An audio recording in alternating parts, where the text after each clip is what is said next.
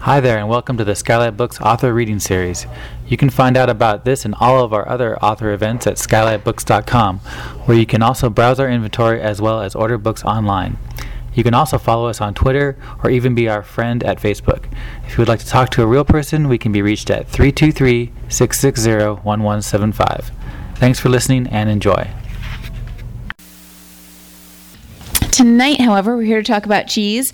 Gordon Edgar drove all the way down from San Francisco to be with us today, so let's give him a warm welcome. He is the cheesemonger at Rainbow Grocery Cooperative in San Francisco and has been for 15 years. He's been a judge at cheese competitions, a board member for the California Artisan Cheese Guild, and since 2002 has blogged at gordonzola.net. Surrounded by his vast and decaying collection of zines and obscure punk 7 inches, he lives in San Francisco with his girlfriend and their imaginary white miniature schnauzer. I will let him, he's the expert, I'll let him tell you all about the cheese and his new book, Cheesemonger. Please welcome Gordon Edgar. Hey. My schnauzer is now not imaginary anymore, actually. It's actually it became real somehow, but it's true. Excuse me. Yeah, well, as you've noticed, there's plenty of cheese up here, and I don't want to take any home, so please feel free to eat as much as you want. I was telling people I had signs for the cheese to tell you what it was, but that's one thing I left in San Francisco. So I'll tell you what the cheese is first before we get into kind of bookish stuff. Well, first let me say, too, thanks for coming. I wanted to do a reading in L.A. I had actually never been to this bookstore before, but this is a great bookstore. I'm really excited to be here. Yeah, let's go. The cheese is here. When I've been doing readings, I've been trying to bring cheese to the events because, it's a book on cheese. You might as well have cheese there, right? It seems to make people come, too. What I get is always kind of a little bit up to random chance. There was a trade show in town in San Francisco this week, so I got these 2 really good Australian cheeses here, which I wouldn't have gotten otherwise because they would have been way too expensive to bring to you guys, no offense. But there's the Roaring 40s Blue on the far left, and then the next cheese in is called Red Square. They're both from Tasmania, actually, and the blue kind of self-explanatory. The Red Square is a washed rind cheese, so it's got that stinkiness to it, but it's not a very strong cheese, and I really like this. Perfectly ripe too. That was totally a random chance that was perfectly ripe, but we lucked out. Next to that is a cheese that's called well, the company's name is Spring Hill, but sometimes they go by Petaluma Creamery, and you never know which they're going to call themselves in a given day. It's a dry jack with made from goat milk with peppercorns in it. Dry jack is a really traditional California cheese. They started making it mostly in Northern California as a substitute for Parmesan when it wasn't available during the war. So it's been making it. Different families have been making it. Different cheesemakers have been making it for years, and it's really great. Nobody's been making it with goat milk until recently. And I was actually just I hate saying this because it gives the wrong impression, but I was a judge the other week at the Sonoma Harvest Festival, and it was only Sonoma County cheeses that were Sonoma County is the 2 counties up from San Francisco. It was only Sonoma County cheeses were eligible, and it was so there was only 25 cheeses, but that just won best of show. So I thought I'd bring some of that. The one that is kind of nondescript in the middle, next the other white cheese there is a sage cheddar from Vermont. That's another remnant from the food show too. So, and then the one on the far right is actually a Winchester Gouda. Winchester is a cheesemaker that's actually your most local cheesemaker down here. Been made since the 50s. This Dutch guy named Jules Wesselink moved here in the 50s and was making Goudas. He actually died last year, but it's being carried on by different people, and they make really, really nice cheese, and that's the super aged Gouda, so that's really nice and sweet and sharp and all that. But please eat a lot of cheese, because I don't want to take it home. Go ahead, Don. They worked it out. I'm going to read a couple things for you.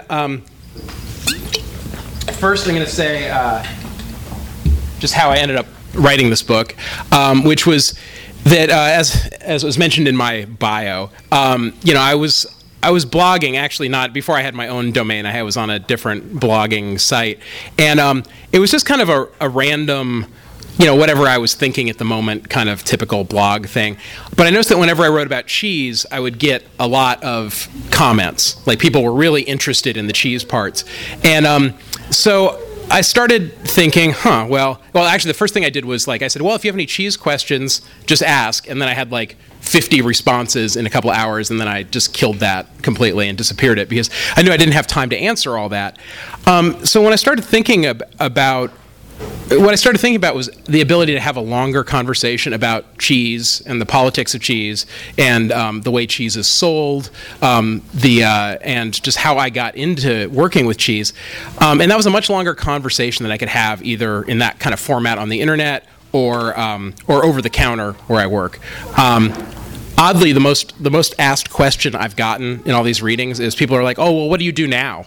And it's like, yeah, I was working yesterday. I was receiving cheese yesterday, and I've never left my job. I'm still doing the same thing. I buy and sell cheese at Rainbow Grocery in San Francisco.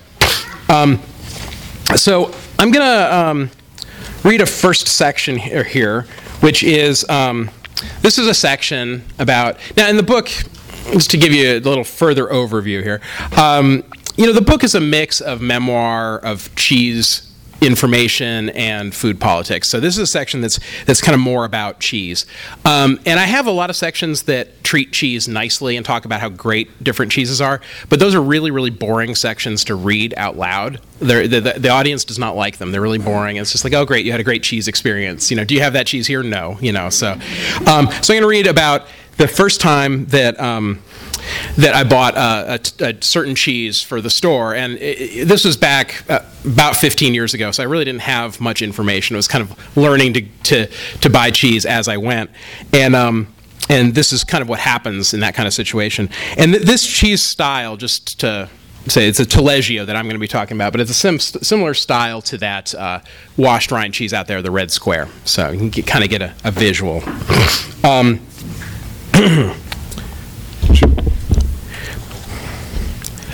The bigger problem was not knowing what a cheese was supposed to taste like. I ordered my first Taleggio because a customer had requested it. Taleggio at its best can be a little intimidating to an uninitiated cheese eater. While not a strong cheese, it's stinky and often slimy. It's a washed rind cheese, and the paper sticks to it to such an extent that my coworker, who goes by the cheese name Anarqueso, refers to the process of removing the wrapper as skinning the zombie. Before we sold a lot of cheese, our options were limited. We couldn't order from every distributor in the area as we do today because we simply couldn't buy enough to make their minimum orders. In the case of Taleggio, I figured, hey, Italian-American company, they should do okay with the cheese of their people. But let's just say I found out the hard way that companies have their strengths. In retrospect, this cheese was the nastiest Taleggio I've ever seen. At the time, I had no way of knowing since it was also my first. Too old Taleggio can present in different ways. Usually it's dried out and less smelly than usual, desiccated, and has too big an inedible rind to edible inside ratio. But not this one. Sometimes the bacteria that ripen the cheese go crazy, liquefying and intensifying the cheese. That's what I got for my first Taleggio, an oozy puddle of nasty pink stink. I didn't know what to do. I opened the box gently because cheese was dripping out the seams. I carefully pulled back the paper wrapping and looked at what might, at one time, have been a nice cheese. The pink rind, with green mold in the grooves, was cracked into so many small pieces that it no longer held together. Bits of rind floated on top of the oozy cheese so that it looked like a color-coded aerial shot of a flood disaster. Flies began swarming around, and it was still the dead of winter. I looked at the cheese. I pondered the cheese. I meditated on the cheese. I phoned the distributor and described the mess they had sold me. Their response, which I soon realized would always be the response, was, "Oh, it's fine." They made suggestions. Just wrap it, sample it out, cup it without the rind, and sell it as Taleggio cream. To my shame, I considered all this.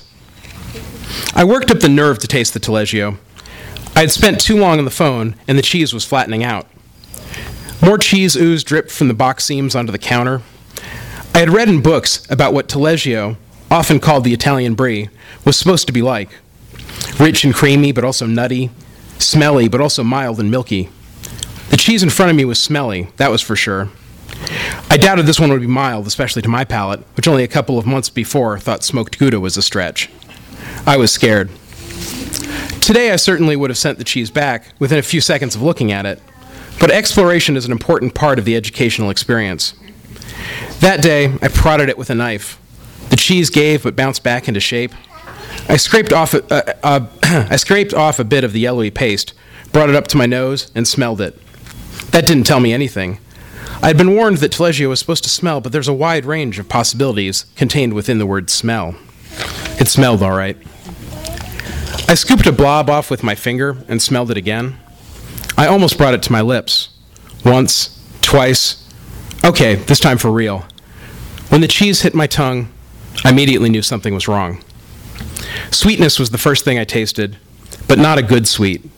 Sweet like blood, death, putrefaction. I've never pulled over my car on the side of the highway and tasted an animal I saw riding on the side of the road, but this is what I imagined it would taste like. After the flavor of sweet rot came bitterness. I'm one of those folks who can taste bitterness fairly easily, and this has helped me tremendously in my cheese buying. I would go so far as to say I can sense when a cheese is going bad before most of my other coworkers. This was not a gift that paid off when I tasted this taleggio. It wasn't a snappy little bite that awakens the taste buds. It was an ice pick to the tongue. I felt like a cheesemonger Trotsky. My introduction to taleggio was an important moment in my development as a cheesemonger, though I didn't realize this as I spat the cheese into the garbage and searched for something benign to take the awful taste out of my mouth. I had returned cheese for obvious defects, but this is the first time I returned a product against a distributor's wishes because it just wasn't right. That's it for my first section. So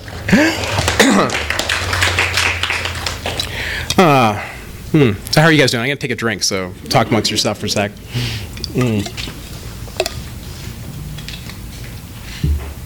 The first reading I ever did, actually, the distributor sold me that cheese was in the audience with his kids who are also in the business, and he was just like totally like in denial that it was him that did it, but his kids all knew that it was him because it was the taleggio cream part that really did it. I'm going to read a kind of different section next. There was excuse me. Sorry, I've been fighting a cold all week. A lot of coughing today. Nah, I'm okay. Thank you. Rainbow Grocery, where I work, is the biggest worker cooperative retail store in the country. There's about 240 worker owners there, and as opposed to a consumer co-op, it's all run by the workers. And the how I got into cheese was interesting because basically I had gotten into punk rock in my teens and late teens, gotten into being a political activist, and then sometime in the early 20s I had to kind of figure out what I was going to do to make a living. I was attracted to work at Rainbow Grocery because of its structure, because it was unique, because it's this kind of really large-scale experiment in like workplace democracy, and that's what attracted me at first. And I really didn't have any particular love. I didn't have any particular hate, but I didn't have a particular love for the cheese. That was just where the job opening was. But the, that, I'm going to read a little section about, here it is, found it. I'm going to read a little section about kind of what punk rock meant to me and why that like kind of led that direction. It was funny, on the car ride on the way up here, I was, because I drove down this morning, I was listening to this band called J Church, who you don't need to have known about, but this guy Lance was almost exactly my age, and he died about 3 years ago, almost 3 years ago today, well, a couple weeks from now. And I was listening to this, and I was just like really like thinking about all this again, because this is the section that I wish Lance was alive to have read, because it's really, I think, encapsulates some of like why that was important to us at the time. So this is from the chapter Cheese Culture, Punk Subculture, and Reagan Cheese. When I told my political friends that I attended a workshop titled working with indigenous cultures at the 2003 American Cheese Society conference, they were impressed. They were surprised that a conference for such a Eurocentric food would devote time to the issues of native peoples. Some even asked about attending. I almost didn't have the heart to tell them that wasn't what the organizers meant. To the consuming public, culture is the least understood ingredient of cheese. Most cheeses use a bacterial culture that is added to the milk in order to produce chemical reactions that affect the finished cheese in some desirable way. Cheese cultures affect everything.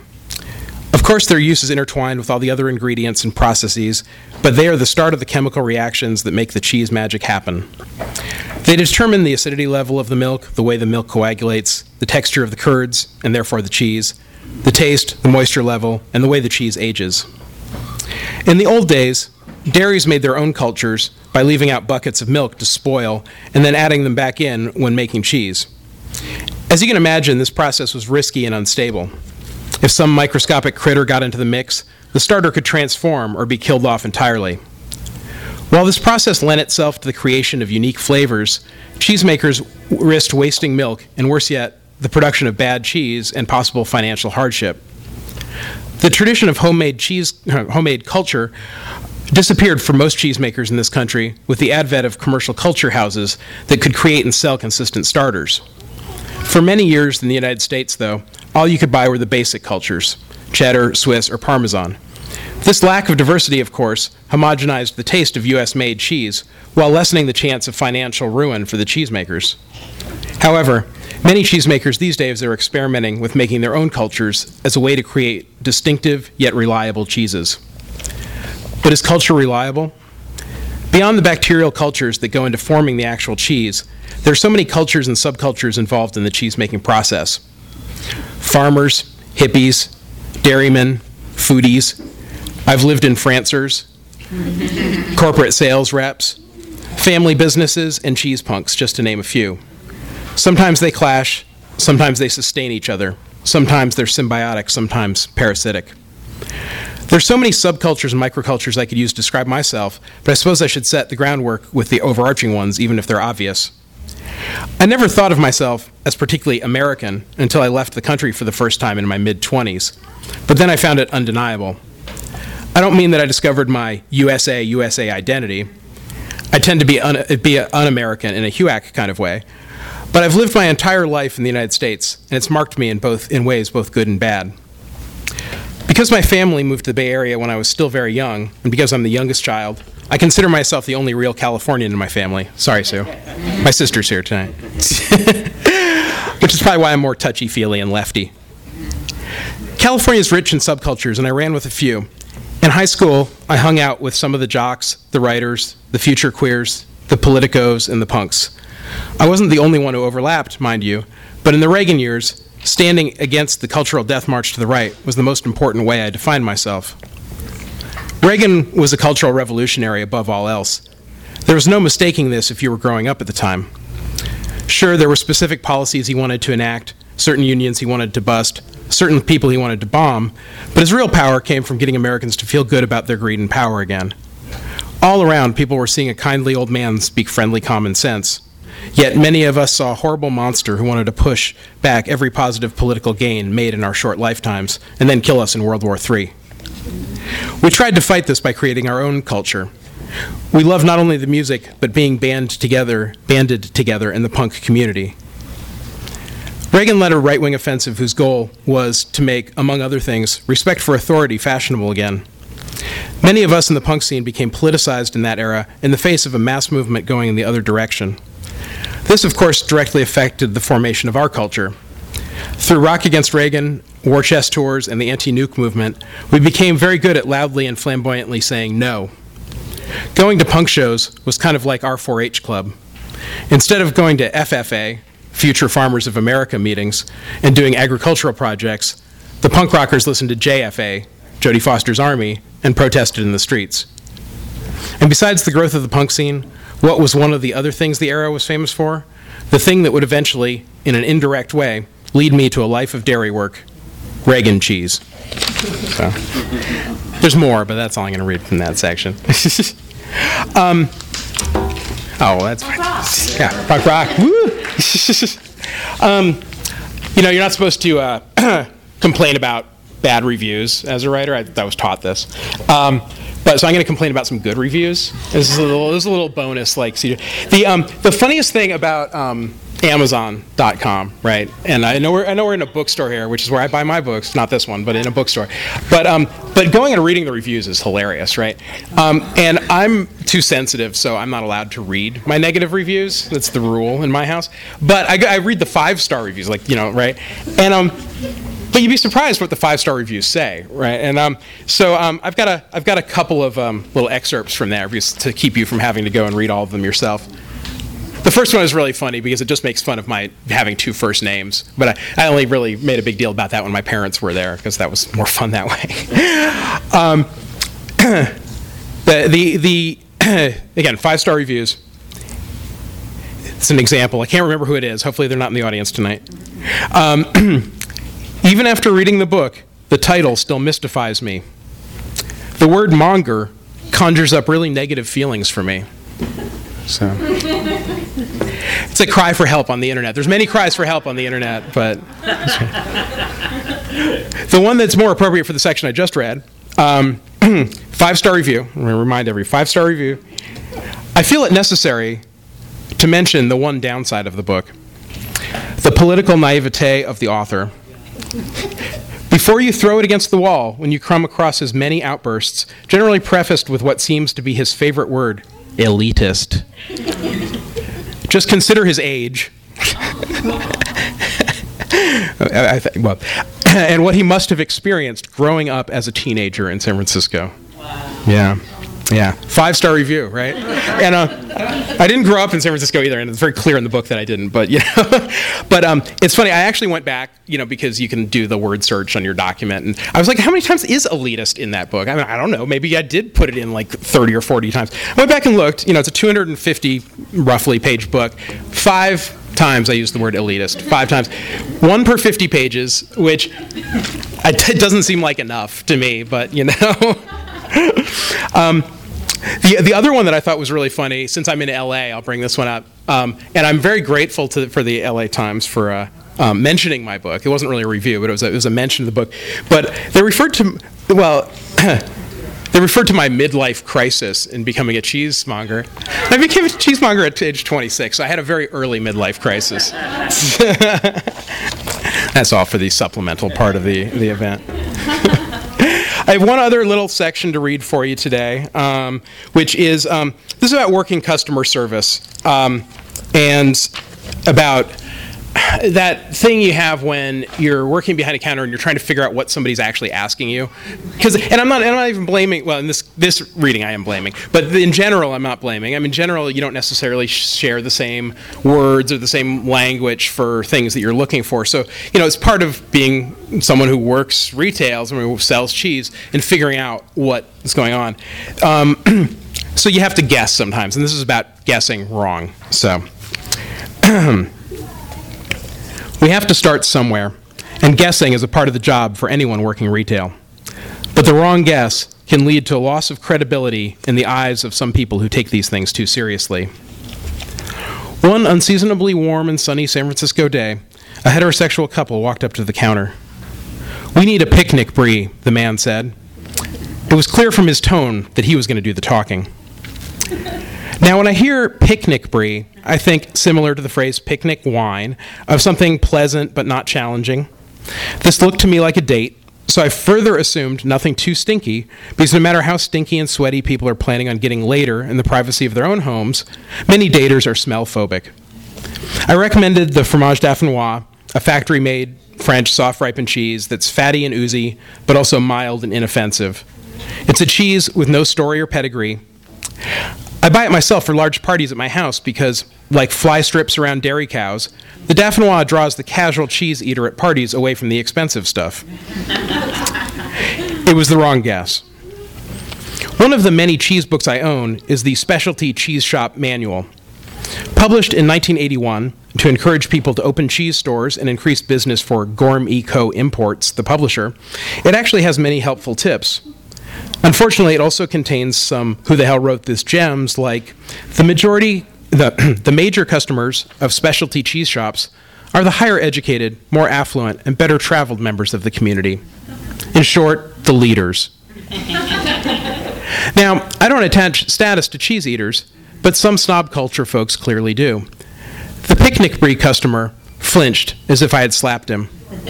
Moreover, it was as if I had taken the cheese out of the case, unwrapped it, pissed on it, and then tried to sell it to him. Clearly, he was insulted that I offered him a factory-made cheese instead of a handmade one.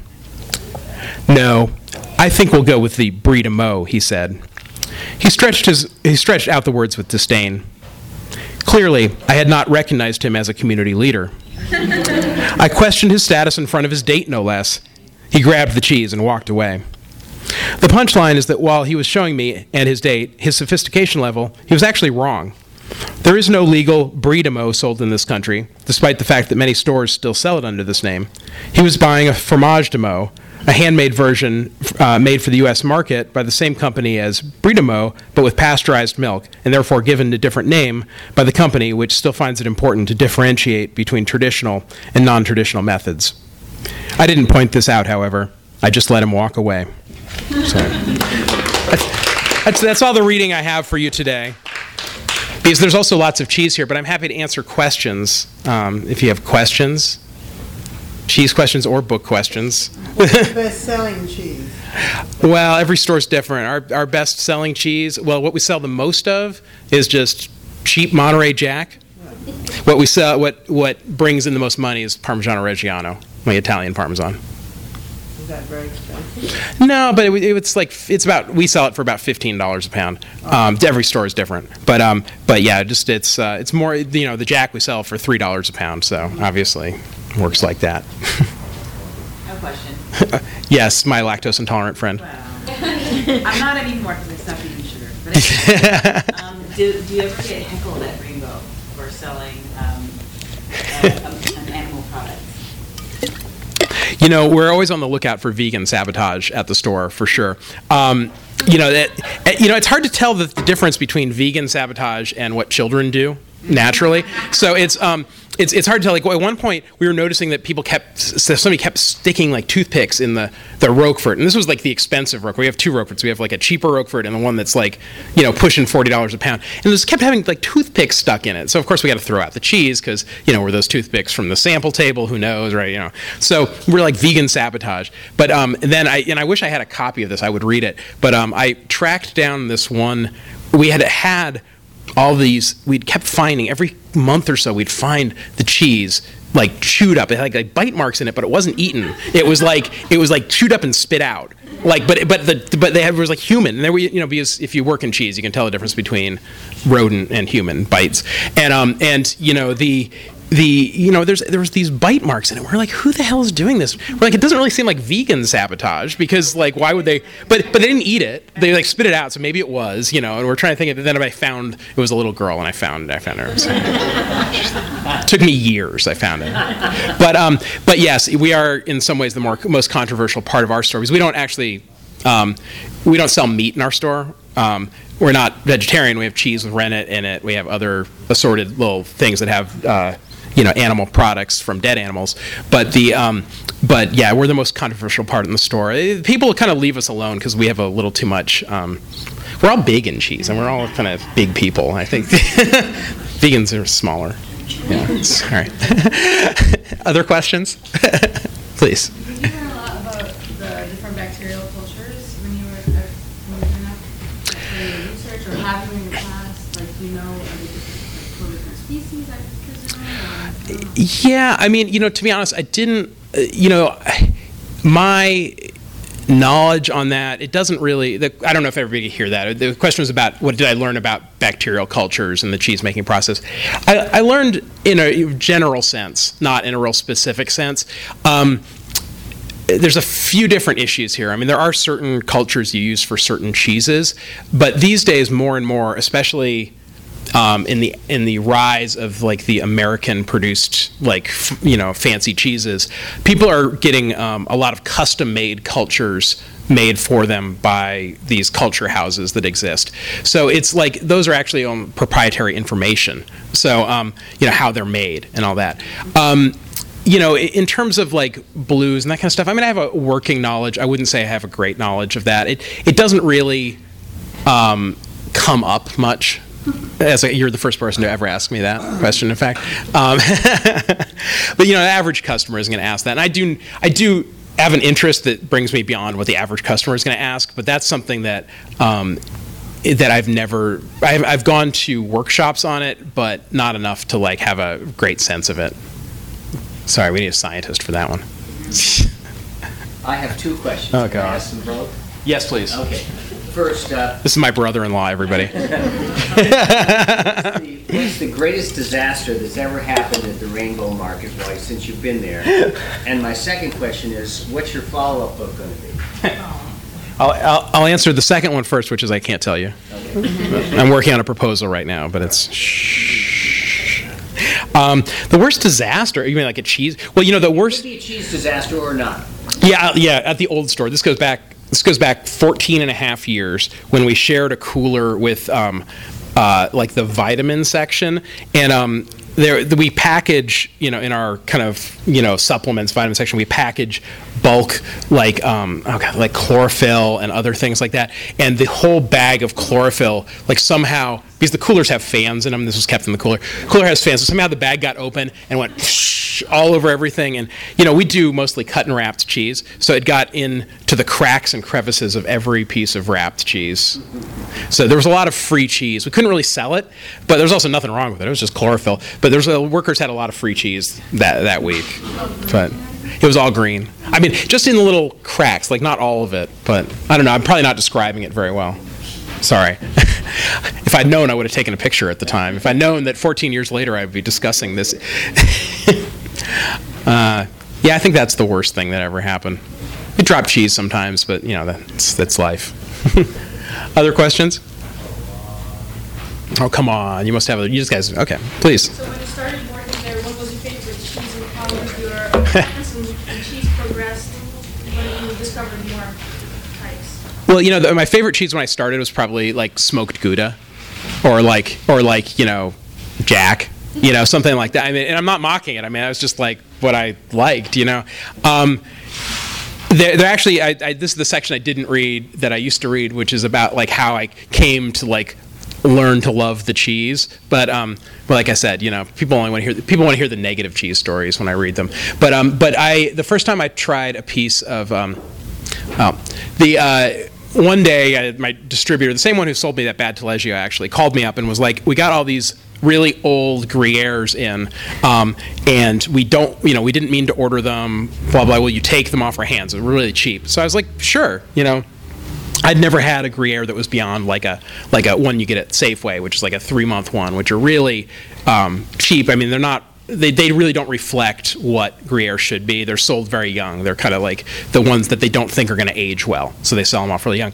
So the first time I got this cheese, this is the short version of the story, got the cheese, tasted it, and I was just like amazed. I was like, I had no idea that cheese could taste like that. It was a 1-year-old Gruyere. It was very dry. I mean, between the French kind of Comté makers, which is the same recipe basically as Gruyere, and the Swiss. This is a more firm cheese, a more strong cheese. It was really an eye-opener because I had no idea that all these different flavors could be in a piece of cheese, and it not being too strong. Like, I thought cheese was either like mild or too strong for me, whereas this had like a little bit of strength, but it had like sweetness, fruitiness, nuttiness, some pungency to it, but not too much, a saltiness that I liked, like even a little sharpness. I mean, it was just like an amazing revelation. And then I was like, I think there's a lot to learn in this, like, cheese world. And then, over the last 16 years now that I've been doing it, what's really been changing is how many great American cheeses there are out there to try. And I was just at the American Cheese Society conference in Seattle 2 weeks ago, and there was 1,438 entries for the cheese competition this year, and these are all like made in U.S., Canada, or Mexico, and it was incredible, the level just from when I started going to the cheese conferences 10 years ago to now is just incredible difference. So, does that answer your question? Okay. What's the most expensive cheese? Well, there are cheeses that are too expensive that we don't sell. But there's some cheeses out there that people have been selling for $50 a pound, that kind of stuff. Depends where you go and all that. The most expensive thing we sell right now is probably what is it? Sorry. It's probably that Roquefort, actually, because it's a real hard to get extra aged Roquefort that we get. Like I said, we have a cheap one and we have an expensive one, but it pushes $40 a pound. That's about our limit. We're a grocery store. We're not just a specialty cheese shop, so we can't really go beyond that. We can't do much at that either. So What makes them expensive? The age or the rarity? a lot of different factors.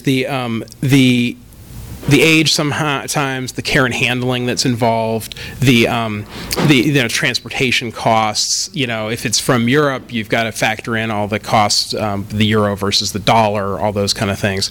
But if you spend a day with a cheesemaker, it really opens up your eyes to how cheap most cheese is by comparison. The amount of work that goes into making cheese, and especially aged cheese, is just an incredible thing.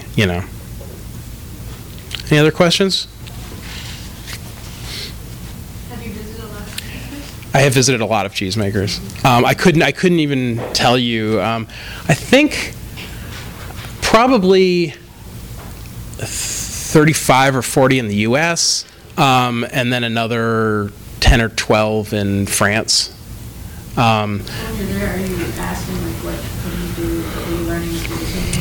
Yeah, they give you this whole. It depends on the place. Some place it's really, I wouldn't say cheesy. Some places it's really set up for tourists, and you don't actually get any real information. Other places you go in and you just make cheese with them, or you watch them make cheese, and you get to see every step of the process. It's really, most places are pretty much an open book if you're a professional. It isn't like you could just walk in there and be like, give me a tour. But especially if you set it up in advance. I was lucky enough to get this tour of France where we did. I was there for 6 days, and we went to I think 10 different cheese places. We just kept moving constantly. We never stayed in the same place twice, and just went all the way around the country in 5 days basically, and then flew out.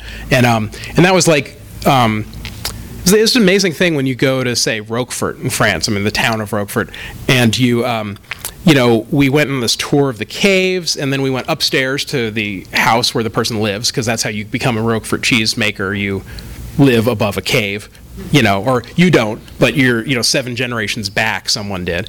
We went up there, and we were, after this whole tour, we went upstairs and we were drinking champagne to celebrate the 3rd birthday of the 7th generation cheesemaker who was going to become, it's just it was a really amazing thing that for a lot of reasons you don't see in the U.S. in the same way. So, enough about my trips. No, but I always tack on a cheese vacation whenever I go somewhere. I mean, pretty much everywhere in the country they make cheese. So if I'm going to be somewhere for some reason anyway, I'll be like, oh, hey, I work at this place, can I come and tour your cheese making facilities? And most of the time people are really, really enthusiastic about that. Any other questions? Cheese from other countries, not something from France or Switzerland or the Americas, any other continents? Yeah, we don't get much. There's mostly, we had some Tibetan yak cheese for a while that was made by, it was like a non-profit thing. It was trying to raise money for Tibetans, and so they brought in these Italian cheesemakers and were teaching them how to make cheese, and we got some of that, but to be honest, it wasn't the yak that was the problem. It was just not really great cheese, unfortunately. It was green too. It was really interesting. I mean, the color, because all the milks are different colors. If you look at the cheese, they'll often look different by the kind of milk they are. But yak milk, who knew it was going to be make green cheese? So, but other than that, most other countries don't have the tradition of aging cheese in the same way.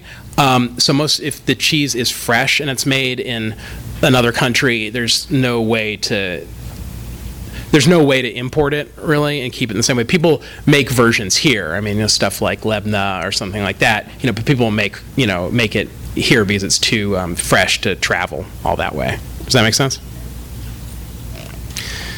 All right. Anything? We had a lot of cheese to eat over here. So and I don't want to take any of this cheese home. So you should come here and eat cheese. Okay. All right. Well, thank you for coming.